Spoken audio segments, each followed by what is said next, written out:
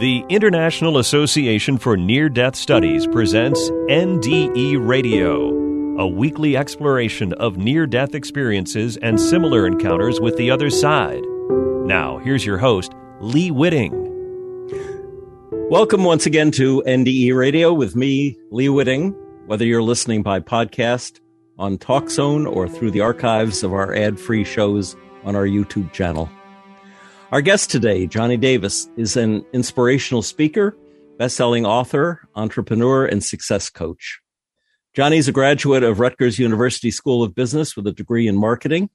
He entered the network marketing industry in 1996 and learned wealth-building strategies, personal development, and success tips that enabled him to retire from corporate America at age 31. His book, I'm Still Here, From Heart Failure to Heart of a Champion, has been a #1 Amazon bestseller. He's also one of the 25 co-authors of the book Cardiac Athletes. In his previous career, Johnny developed an organization of over 14,000 associates between the U.S. and Canada that generated over $100 million in revenue.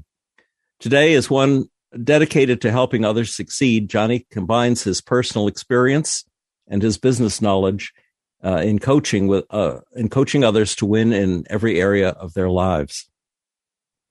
On Christmas Eve, 2012, Johnny's heart stopped for over 16 minutes. A longtime sufferer from idiopathic cardiomyopathy, Johnny was in a medically induced coma for 2 days and given a slim chance of survival by all of the doctors on call that night in the hospital. During that coma, Johnny was blessed with a near-death experience, which he's here to tell us about today. Johnny Davis, welcome to NDE Radio. Well, thank you so much for having me, Lee. It's an honor to be here today. Well, it's an honor to have you. Johnny, in reading your book, I was surprised by your surprise at being a young man with good health habits who nevertheless suffered from a damaged heart. Mm-hmm. And then I realized you didn't discuss your childhood stresses and strains, the kinds of anger and anxiety that growing up a black kid in Newark, New Jersey could easily involve. Mm-hmm. So I wonder if you could tell us a little about your growing up years.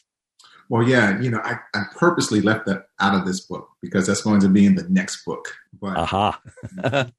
Well, you can give us a preview then. Yeah, well, as you mentioned, I grew up in the mean streets of Newark, New Jersey. I grew up in one of the toughest housing projects at that time in Newark, New Jersey that there was. And I was surrounded by people that were obviously gangbangers and drug dealers and prostitutes and pimps. And it wasn't all bad. I mean, there were some really good people with good families in that environment as well. But I was just surrounded by all of the negative things that would actually derail anyone, whether you're black, white, Hispanic, doesn't matter. If you're in that type of environment, surrounded by that negative energy, so to speak, you can be easily derailed and find yourself dead or in jail or what have you.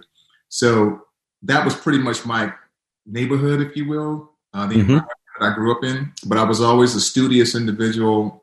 My mom, she raised us to focus on education. She did her very best to keep us in private school. So I went to Catholic school, even though I grew up in that environment. I went to Catholic school, did very well in school, went to one of the best high schools that was geared toward math and science. And then I was able to graduate from high school and go on to college in Rutgers University. And during that time, as a child growing up, I can remember just going through a lot of stress and trauma and just a lot of bitterness and anger because, I had to grow up really fast. My father wasn't in the house. He kind of abandoned us when we were young. And so there were some things, being the oldest son, and there's 6 of us all together, and I'm the oldest son, and I have 3 older siblings. Well, one of them is deceased now. But being the oldest man or young man, I had to kind of fill his role as well as just being a child. And so I was forced to grow up much faster than I wanted to. Yeah. And shoulder these adult responsibilities that really added a lot of stress to me and on me. And I really did not want to be in that position. I wanted to be a kid. I wanted to enjoy myself. I wanted to grow up and have a great time and just do the things that I wanted to do and not necessarily have to worry about helping mom pay bills and be responsible at 14, 15 years old. So I did grow up with a lot of anger and bitterness, and I held on to that because my father and I never had a great relationship, never had a relationship at all. And unfortunately, he passed away before we could even have a really good discussion to kind of figure out how we could have mended our relationship going forward. Oh. I take it your mom was a super mom of sorts, though, because she seemed to have a lot of wisdom and a lot of faith. Yes. And herbal cures that you mentioned in the book. And at one point, when you're not feeling well and you're an adult, she rubs your head and it takes you back to when you were 8 years old. So I thought, oh, she must have been a great mother. Did she take you to church? Did you go to the Catholic Church or some other church? Well, we grew up Baptist. Uh-huh. As a youngster, I used to go to church with her every Sunday. I did Bible study as well. We went to Catholic school because it was more so not because we were Catholic, but we thought she was more concerned about the quality of education that I was going to receive, as well as my two younger brothers. So we went to Catholic school, but we were raised Baptist. And so we were always in church every Sunday. Did you keep that through your teenage years, or did you, like most teenagers, sort of lose your interest in God and religion? Yeah, well, I didn't necessarily lose my interest in God. As a teenager, I really just didn't understand, and I started to question what was happening in the world. Things were just becoming so settling for me, and I had more questions than I was receiving answers from the pastors and from the ministers on Sunday school. They were just teaching about the Bible, teaching the word in the Bible, but it didn't seem like it was applicable in everyday practical life. Yeah. When things surrounded, you have all these terrible things going on. It just didn't seem like the information they were teaching at those sermons were kind of adding up and making any sense. It was nothing that I could extract and actually apply in my life to help me get out of the situation that I was in. And so I kind of veered away from that. And when I got to college, I started to really delve in and study religion a little bit more. And I started to look at the different types of religions that are out here today. And I started to compare the religion and their structure. I was looking at their belief systems and things of that nature, and the rituals that was associated with each, and how they referenced their God and how they referenced God. And I kind of formulated an opinion about religion itself. And from that point on, I just said, you know what? I am going to focus more on God. And I want to develop a relationship with God. I don't necessarily want to be affiliated with any type of denomination. I want a relationship with God. And so I determined that, and I came to that realization early on in my early 20s, not knowing years later that I would actually have a meeting with God. Yes. That's what I wanted back then in my early 20s. Yeah. It not only was I surprised that you didn't connect the stress to your heart condition, the youthful stress, but also that the doctors were so inept in saying it was a stomach trouble or an ulcer that was giving you these chest pains. Just seems amazing to me. And then I guess the doctor who finally diagnosed it asked you if you were a believer. And you said you were, and he said God has had his hand on you big time. Yes.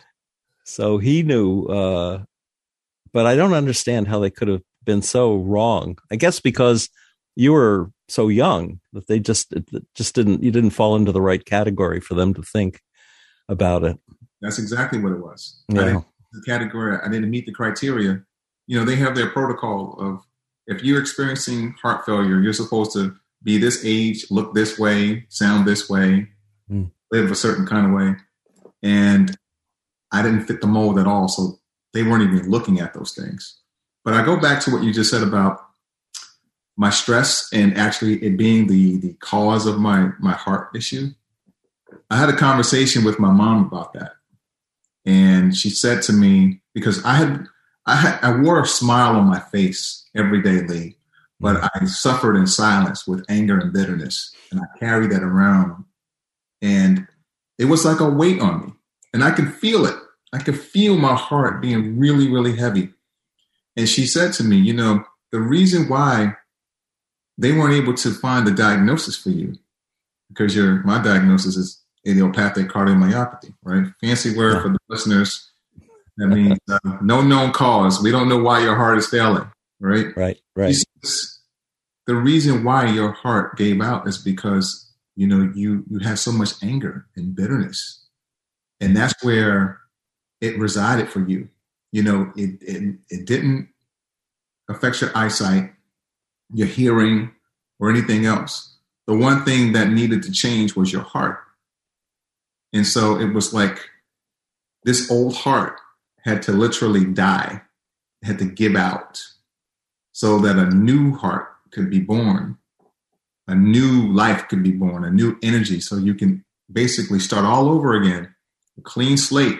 And now we're going to build this new heart up.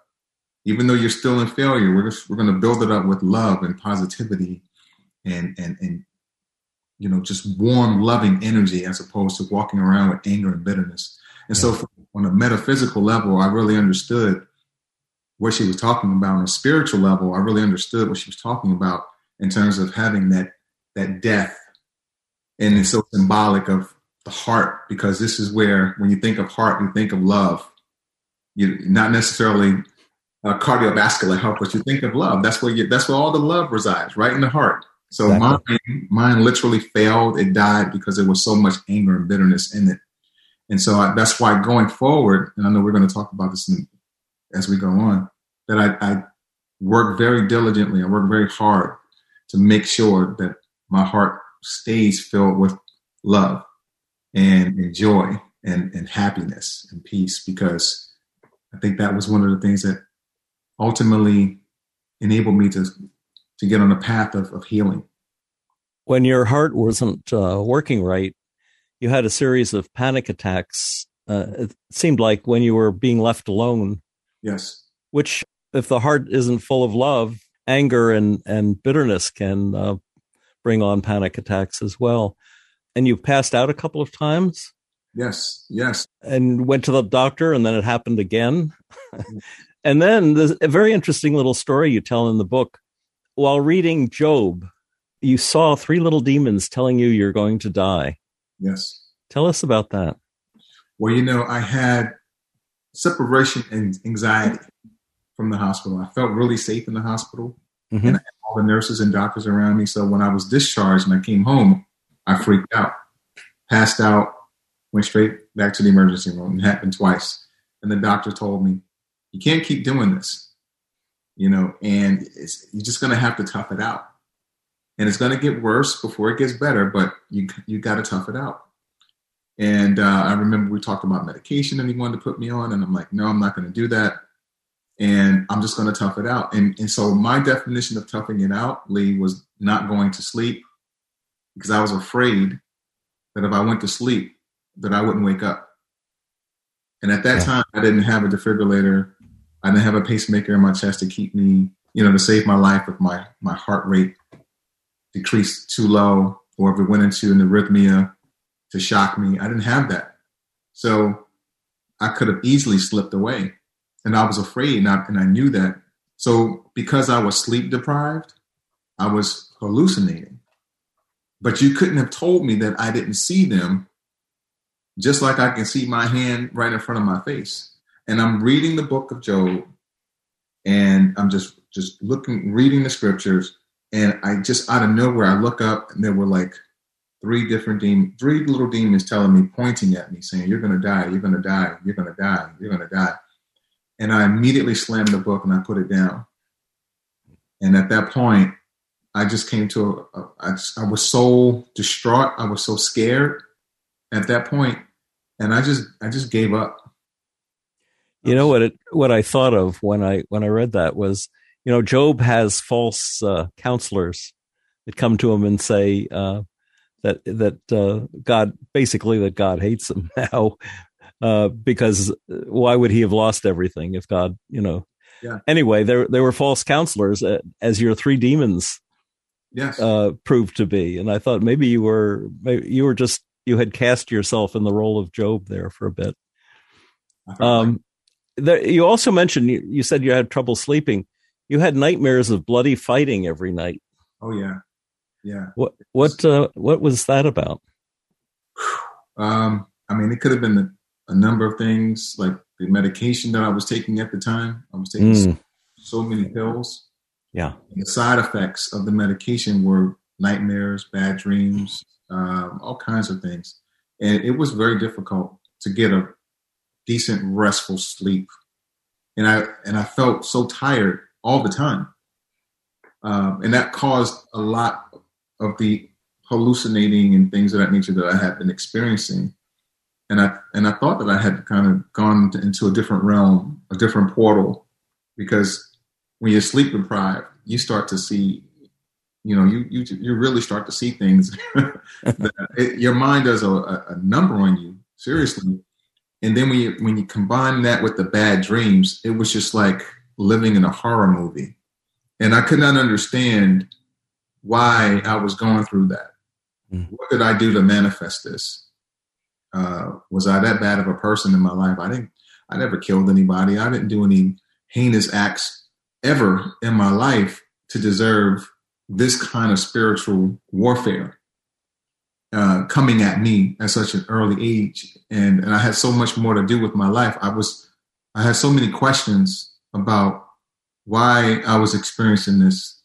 But more importantly, I just wanted it to go away, because I thought that I was losing my mind, and I had given up at one point. I remember not too long after I had that experience with the three demons in front of me and having these nightmares, I just gave up. I said, Lord, please, take me or heal me, because I just can't do it anymore.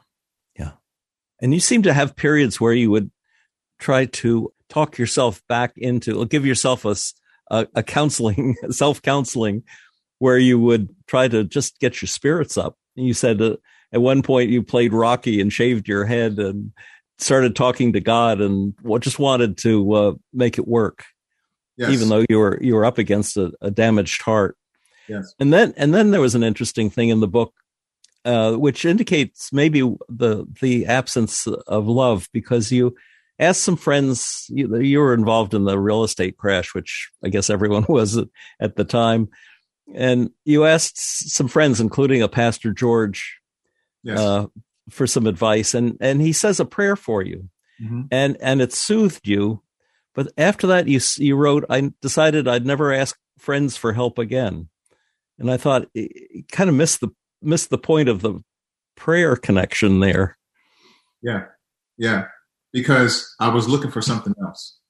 I didn't understand. My level of understanding at that time was very, how can I say, elementary. I didn't understand the power of what he had just done with speaking that prayer over me. I was looking for an actual physical something, because when I reached out to him, I was in my space. I was in that moment where it was dark. I was feeling sorry for myself, and I was just like, why me? And, I'm crying, and you want someone to come and give you a hug and say, it's going to be okay. Hold your hand, wipe your face, bring you something, whether it's water or food or something that can kind of get your mind off of it. But I was by myself. And that's just one of those things where when you physically need someone's presence and all they can offer you is a prayer, I'm like, I don't want a prayer. Come and see me. Give me a hug. I'm hurting over here. Yeah. And that's how I was feeling. And so that's why I said, I won't do this anymore, because if I reach out for help, I'm in my most vulnerable moment, and you can't help me. You can't get to me. You can't get me what I need. but I didn't realize that you gave me what I needed. You gave me a prayer. Yeah. Because it's working in the spiritual realm before it manifests itself in the physical. But I didn't really understand it like that at that time, because I was just in so much pain that I just wanted someone to just take it away, physically take it away. And it also seemed like you were determined to be self-sufficient in a lot of ways too. You took up vitamins and supplements, which are good, but probably not good enough to cure your heart. Yeah. And you say in the book, I was still Johnny Davis, the man who kept it all together, which sounded like maybe those teenage years when you were the man of the family. Yes. I just reverted back to keeping everything, or at that time, I like to think that I had everything under control. I'm not saying I was a control freak, but I was the person that always had everything together. And I had to, because from such a very young age, the only person that I could depend on was myself and my mother. And so I had to kind of make sure that everything was just so. And I became extremely self-reliant and self-sufficient. And I didn't really ask for too much help. I would go and find the answers that I needed myself. And then I would go and whatever I needed to do, I would make it happen. So that instinct, that was inbred in me since I was a youngster, that survival mode. It was just like when you grow up in that type of environment, you're in survival mode. And so I never got out of that mode of, okay, well, this is the problem. It needs to be fixed. This is how you're going to fix it. This is how you survive. This is how you've been surviving your whole life. Instead of thriving and exceeding and excelling, you go into that survival instinct. And that's what always kicked in. But when you're in survival mode all the time, that creates so much stress. So even being self-sufficient like that and relying on yourself and not allowing people to help you or asking for help, you put so much added pressure and so much added stress on yourself. And I didn't realize that being that way was a detriment to my health. About that time, I guess, you discovered a book or books by Miles Monroe. Yes. And I summarized some of the quotes that you have in your book that you attribute to him. Understanding your purpose in life. Without purpose, life is an experiment or haphazard journey that results in frustration, disappointment, and failure. In the absence of purpose, time has no meaning, energy has no reason, and life has no precision. No amount of accomplishments can replace the power of working toward your dreams. Meditate to hear God's voice. And then you said, after that, I asked God to show me the way. Yes. How much impact did he have on your life? Dr. Monroe? Yeah. Oh, God rest his soul. Dr. Monroe was a huge source of refuge for me because he had all the answers. A gentleman that was so wise. And it just seemed like all of the questions that I've always had about why I was going through this and what this meant and what I was meant to do. And he painted such a vivid picture of what purpose is and how to focus on that. And once I really, really understood that and got focused on following and first discovering my purpose and then walking in that I would never be stressed out. I would go from a wandering generality to a meaningful specific. Like I knew exactly every single day what I was going to do and what my mission was in life. And I can approach that every single day with an energy and a love and a clarity that I never had before. So he was huge. He was huge for me because I had never understood purpose the way that Dr. Miles Monroe broke it down. But that's exactly what I needed in order for me to have that picture for my own self. Yeah. So I can evolve and reach my full beauty, meaning reaching my fullest potential. Yeah. I don't know if it was about that time, but at some point you had what I thought was a real breakthrough dream about your father. And you said you smelled his cigarette smoke. Yes. But then he called you son, so it must have been a dream. Tell us about that.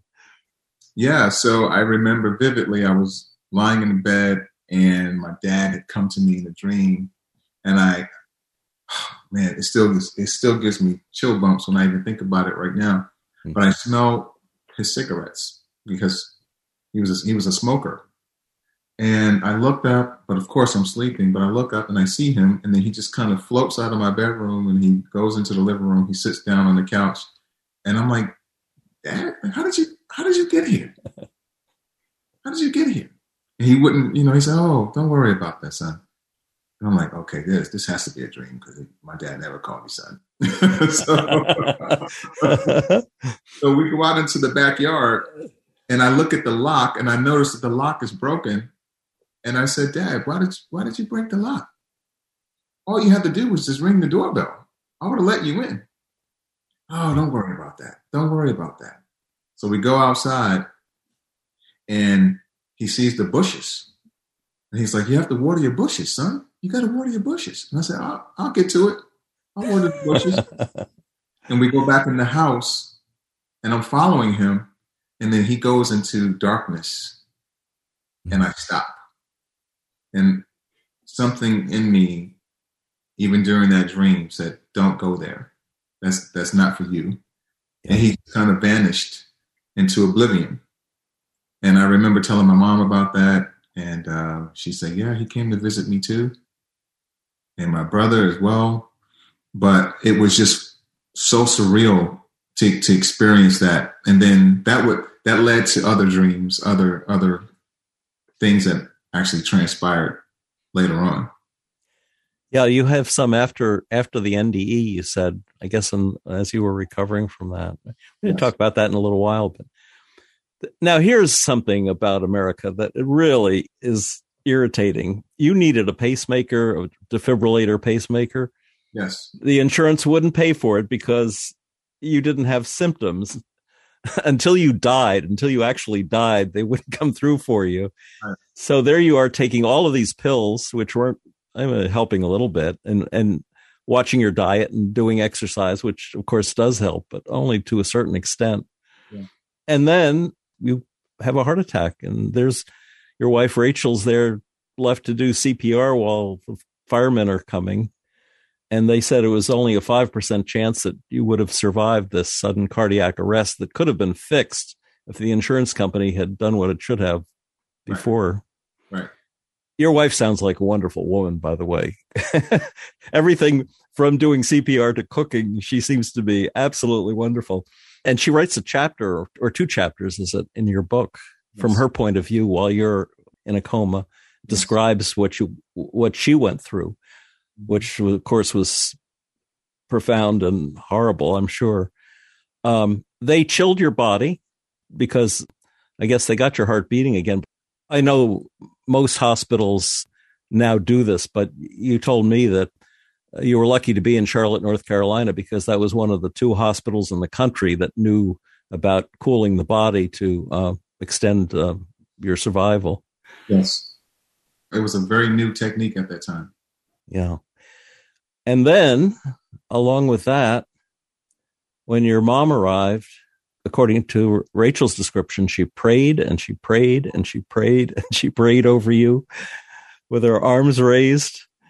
And God listens to prayers often, not always, but he did in your case. And then you opened your eyes. Yes. Yes. That moment, and of course, I don't recall anything about any of that. I just know that when I came to, this is what my wife told me, and my mom told me what she had done as well. Yeah. She had one hand on me, the other hand outstretched to God, and she was praying for me. So, yeah, my wife she's incredible. I call her my wife saver, Lee. Not my lifesaver. She's my wife. I would not be here without her. That is the honest to God's truth. Well, at this point, why don't you go ahead and describe your near-death experience? Yeah, so it was during the time, I guess when I was in the coma, I could feel my presence, my energy, my essence, my spirit departing from my body. And I was in a space where I felt like it was just the most beautiful place, the most beautiful feeling of love that I could ever imagine. It's like, I would imagine it would be like a newborn, how a newborn would feel in the arms of his mother for the first time. You know, it was just like the safety and the sanctity and the peace and the love. And that's how I felt. My spirit was just at one with everything in that space, in the universe. And I did not want to leave. Now, the interesting thing is that I was conscious of the fact, my spirit was conscious of the fact that I was not in my body. And wherever I was at that time, that I wanted to stay where I was.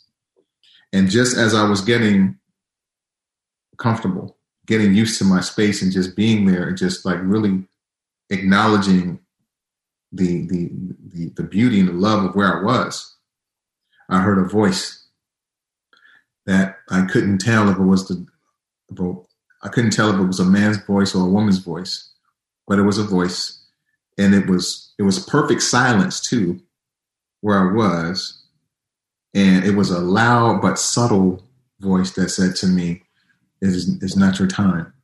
You have to go back." And I remember feeling, I don't want to leave. I want to stay here. And the voice said, it's not your time. You have to go back. And I just remember feeling like I didn't want to come back. And my wife was telling me that while I was away out of my body, she was praying for me. Everyone was praying for me. She was whispering in my ear. She was telling me that she loved me. Come back. We need you. We love you. You're my hero. You're my champion. She's saying all of these things. And I told her, I said, babe, I didn't hear a word you said. I didn't hear anything you said. And I just told her, I said, I love you with everything that I have in me, but I did not want to come back. And it was a feeling of being disconnected from this reality, not even knowing that you had a connection here. That was my experience, that I was totally oblivious to anything that was on this side of the plane. So it was like I didn't miss it. Like I didn't feel that it ever existed, if that makes sense. So the only thing that I remember feeling in that moment is that where I was, I didn't want to leave. And I think about that feeling every day. I've been thinking about that feeling every day since then, Lee. And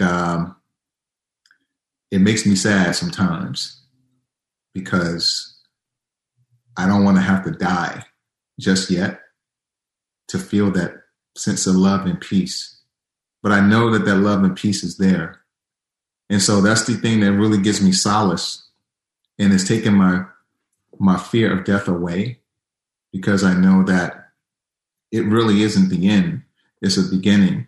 You're literally just transitioning from one form of life to another. You don't remember seeing anything while you were there? No, I didn't see anything. I didn't see a light or anything like that. I didn't see anyone else, but I knew that where I was, that I was in this space of maybe transition, of actually staying there. I don't know exactly why I came back. I don't know how that happened, but it did.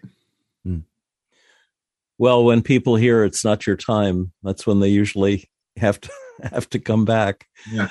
But it left you with the knowledge that God is real. Yes. And that there's nothing to fear about death. No. Yeah. Those are the two powerful things that most people bring back, no matter how elaborate or simple the near-death experience is. Those two factors are pretty key and worth bringing back as a message. God intends that, I'm sure, that we talk about these things. Yes.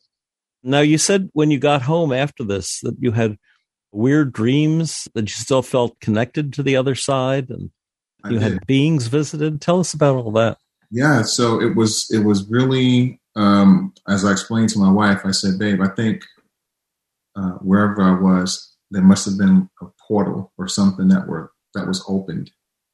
And when I came back, that portal must have been still open, or some being, some entity, some energy or something must have come back with me as well, because I was getting visitors from people that, like my good friends from high school. I got a visit from his dad, and I had never met his father. In fact, his father had passed away when we were in high school. I never met him, but he visited me, and he wanted me to give him a message, by telling me that he was proud of him. He said that 4 times. He repeated that 4 times. And I can remember calling my friend, and I told him, I said, hey, I want to tell you something, but I don't know if this is really going to freak you out. And I don't want to freak you out. He said, what? And I said, I never met your dad. He said, yeah, I know you never met my dad. And I said, well, he came to visit me in my dream. He said, what? And I said, he came to visit me in my dream, and he told me that he was proud of you. And so he hangs up the phone, he's like upset. And I'm like, oh my gosh, I know I freaked him out. And I called him back a couple of days later. I said, are you okay? I mean, I'm sorry. I didn't want to tell you because I didn't know how you were going to respond to it. And he says to me, no, you answered my question. I've been asking myself this question, if my father had been proud of the man I had become. And you answered that question by giving me that message. Just things like that was happening. It was really weird because I felt like I still had a connection between, this world and that world. My heightened sense of empathy just increased 10-fold, 100-fold, 1,000-fold. Like I can really feel the pain in the world. I can feel the sadness, just the energy, because Lee, we're all energy. Our spirits, just energy. And I was just feeling the weight. It felt like the weight of the world, all of this negative energy, the sadness and just hurt and pain. I can feel it. And it made me feel that way. And I'm like, wait a minute, I got to disconnect from this because I don't want to walk around feeling depressed and feeling like my world is crashing on me. I just came back here, and I have a message to get to the world, and I just didn't know how to process it all.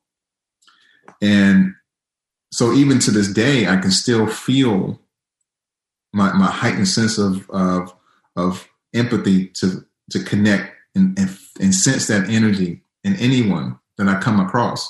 You know how, like, when you meet someone and right off the bat, sometimes you're able to tell, oh no, it's not something. It's just something just not quite right with this person. I don't really like him, or maybe that person didn't even say a word to you, but they just didn't feel right. And so for me, that's been heightened.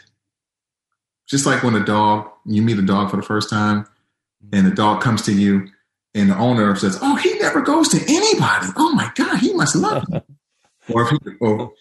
And then he meets someone else, and he's like, he's going crazy. Yeah, it's that kind of sense, that sensory perception. And so for me, that's been heightened. Wow.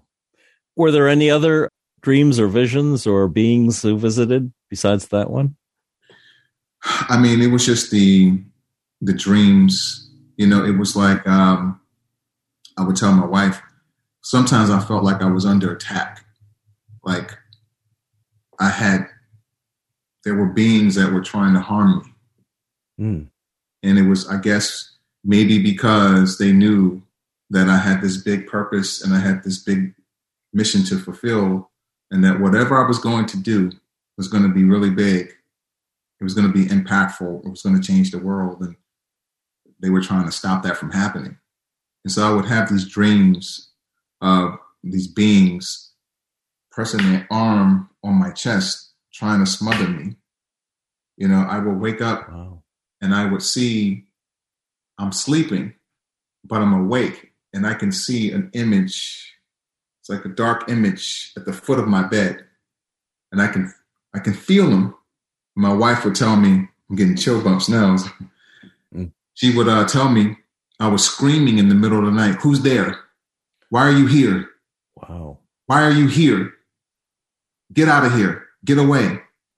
And they would just, they would vanish. Like, I wish my wife was here because she can tell you even more of the things that happen while I'm sleeping. And I told her, I said, I think, something happened when I went through there. There were some other things that kind of slipped in as well, or somehow, some way. I don't know exactly how all that works, obviously. But yeah, I know that the spirit world is real. It's 100% real. And no one can tell me otherwise. You can get me on a Zoom with the smartest person that has 10 PhDs, and I can tell you unequivocally, this is real. And you can't convince me otherwise, because I experience it and I feel it. And I'm just doing my very best to let everyone know that these things are real. The energy is real. And then what the message is with all of this as well. We as human beings, Lee, we're so lost. We're so lost as humans. We don't realize that we are truly, truly, truly spiritual beings having a human experience, and that we're going to transition out of this suit we call a body. We're going to transition out of this, and we're going to go back into the essence from which we come. And our only responsibility here, while we're on this side of the plane having this human experience, is to create the best experience that we can for our fellow man, to help mankind, to make the world a better place for every single person. And I truly believe that with all my heart, regardless of what your race, color, creed is. It doesn't matter. We're all here having our own human experience. And my role as a fellow human is to help you, Lee, in such a way that I can, in any way that I can, to help you make your human experience just as wonderful, impactful, as powerful as we can. And so this interaction right now, this is not by accident. This interaction right now is going to transform someone's life. A listener is going to hear this, and they're going to hear something that's going to resonate with them. It's going to change the way they're thinking. It's going to put them on a completely different trajectory and open up a whole new pathway of infinite possibilities that they never knew existed. But that's the power that we share as energy. Yeah. I suspect, and I agree with you, there are dark forces, although it may only be on this plane. But you had built a career, a very successful career out of, talk about pulling yourself up by your own bootstraps.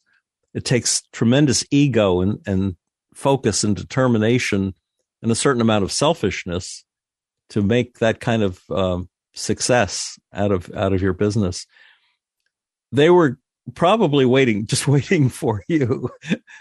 And suddenly they realized that you were developing a whole different line of empathy, of compassion, of the idea of service, mm-hmm. that was going to take that they were not going to have any grasp on you at all. Yeah. And so that's, very few people I think that I've talked to have had either a vision of demons before their NDE or visits from what you could call perhaps demons and dreams afterwards. Mm-hmm. But I think, you just beat them down because, there's a God. You had this NDE and it opened your eyes.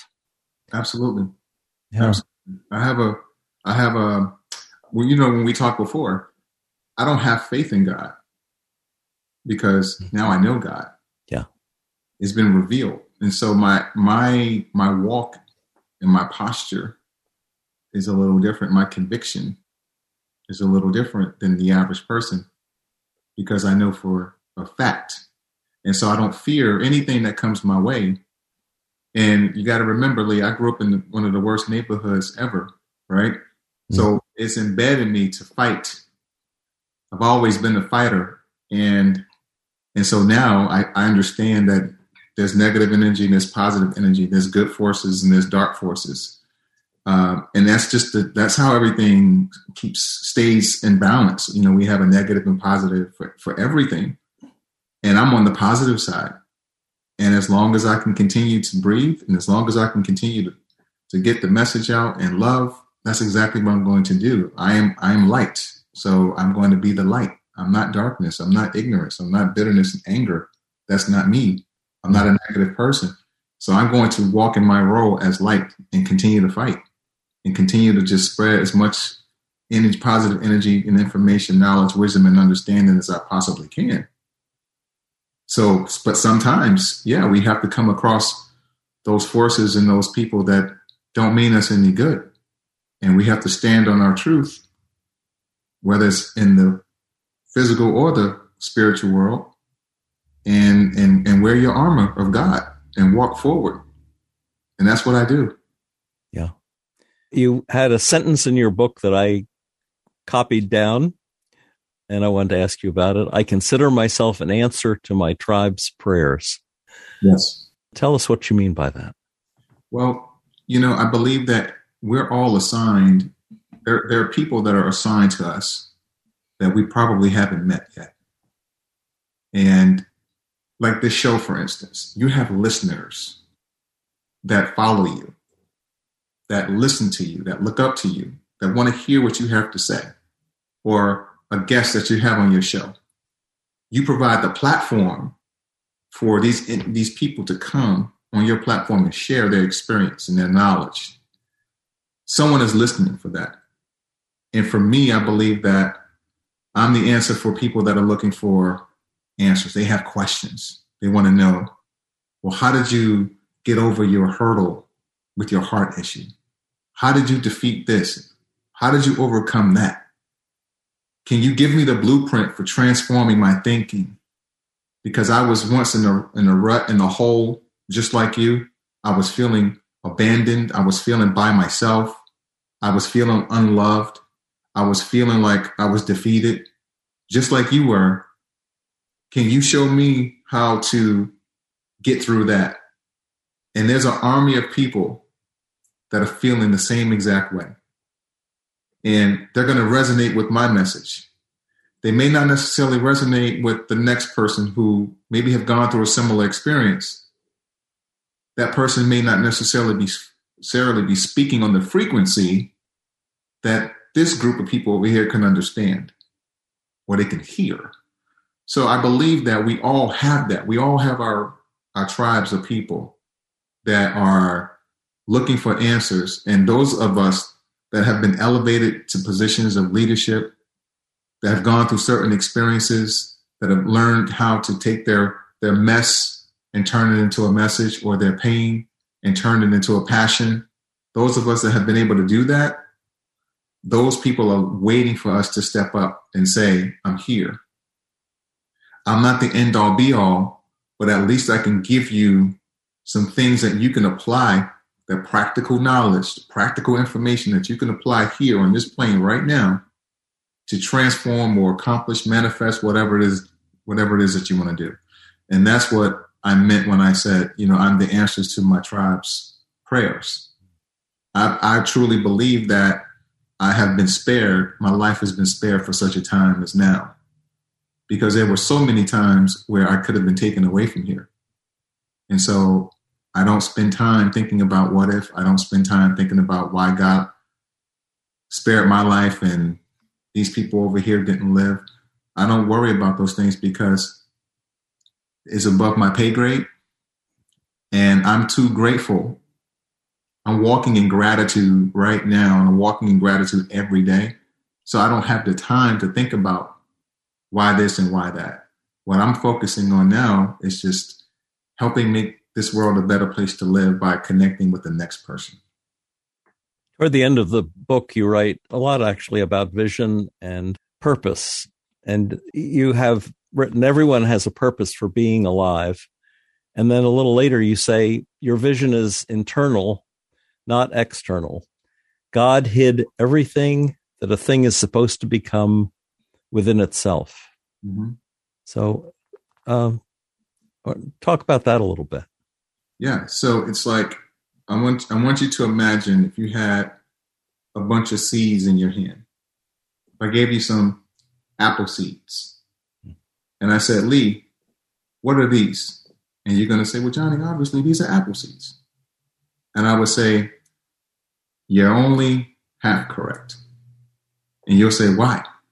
And I'll say, no, you take those seeds. If you plant those seeds in the right environment and you give the seeds what it needs in terms of rain, sunshine, you don't have apple seeds in your hand, Lee. You have a forest. But you can't see the forest. The forest lies in the infinite potential of that seed. In that seed lies the genetic code to produce more apples, to produce trees that produce more apples that produce trees. But you can't see that with these seeds in your hand. So the forest lies in the infinite potential. So we have, if an apple seed can produce a forest, what can we as human beings with the infinite capacity to create anything and everything that we want to do, what can we manifest? So everything that we need is buried within inside of us. We just have to be planted in the right environment, giving the right nurturing so that we can manifest that and we can reach our full beauty as human beings. Someone named Johnny had to use apple seeds as an example. You wrote, we need more love. The world is spiraling into a really bad place. And this was written before Putin and Russia invading the Ukraine. But it's an ongoing spiral. We also, I think the last time we had a conversation, you said we're living in a simulation. Yeah. So if the world is spiraling into a really bad place, what is our obligation to this simulation that we're living in? It's spiraling into the bad place because there's a lack of love. There's a lack of, there's so much fear. There's so much bitterness. There's so much hatred. There's so much ignorance. When I say ignorance, I'm talking about the lack of knowledge of who you are. We don't know who we are as people. We don't know what our purpose is. And you have people in high places that are just filled with so much, let's say negative energy. Some people might call it evil. Some people may call it hate, what have you. If we're going to change that, we have to first come into knowledge and understanding of who we are as people, as human beings. Understand our purpose. Understand that, our how to use our energy properly and how to channel it to help people and not harm people, to help people and not murder people, to help people and not kill people over resources, over tools, over things that we as human beings, we create. We create these things. We give these things meaning. We give it value. Is a collective agreement that we agree that, the $5 bill in your pocket, it actually is worth $5. We agree on that. But it doesn't necessarily mean that that's the case. So we create these things and we assign value to it. And then we become a slave to our own creation. We become a slave to the things that we produce. And if you start thinking on a higher level, you're like, wait a minute, this makes no sense. This is not even real money. This has no value. We did this. So we have to just take a step back and take a step out and say, wait a minute.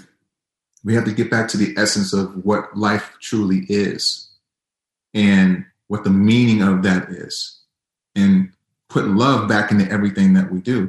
When you remove love, you remove God from everything, because God is love.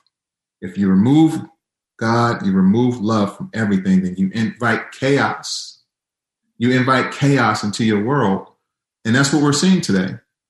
Yes. You're seeing that, and it's going to continue to happen unless we collectively band together and say, okay, we have to take a stance and say, no more. Right at the end of the book, you have your mantra, you say, which you scattered throughout your house. If it doesn't evolve me, it will not involve me. That's correct. And also time is of the essence.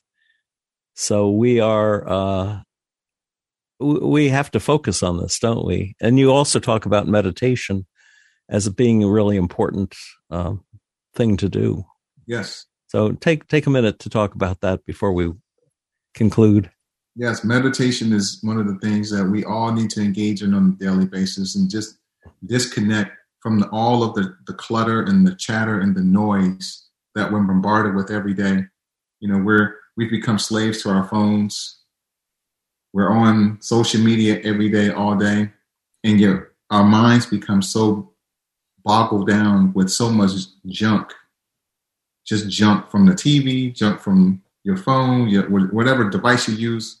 We have to disconnect from that so that we can silence the noise and we can actually hear God's voice and receive the divine downloads and get your brain on the right frequency so you can tune in to the things that you really want to manifest and hear so that you can produce that. You have to be able to do that through meditation. You got to do that. It's vital to your existence. It's vital to your personal healing, your spiritual healing, physical healing, emotional healing. It's vital that you do that. And if what you are engaging in, if it does not evolve you to make you a better human being, then why engage in it? And I think if you approach that with that mindset, you can kind of live a really, really straight and narrow life. If you get into the habit of asking yourself this question, how does this make me better? How does this help improve me as a human?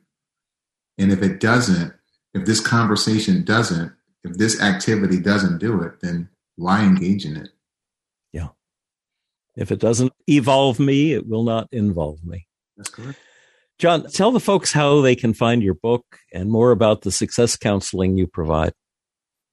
So you can actually find my book directly on Amazon. You can go to Amazon.com and you can just type in, I'm Still Here from Heart Failure to Heart of a Champion. You can do it that way. Or you can go directly to my website at www.succeedwithjd.com. You can actually get the book there. And also, if you want to connect with me, just send me an email right on the website, and I'll be more than happy to have my assistant get back to you, and we can set something up.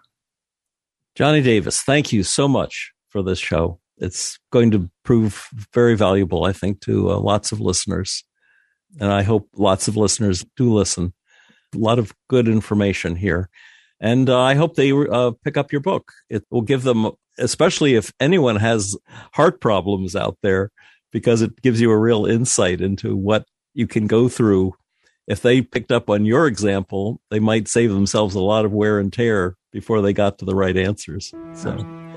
So thanks again. If listeners would like to hear this show or any of our more than 400 archived ad-free NDE interviews, go to TalkZone's NDE radio site and hit the past shows button, or go to our YouTube channel, NDE Radio with Lee Witting, where you can subscribe to and comment on the complete NDE Radio library. And be sure to like, follow, and share our NDE Radio Facebook page. And listen again next Monday, 11 a.m. Eastern at TalkZone for more NDE Radio. I'm your host, Lee Witting, saying thanks for listening.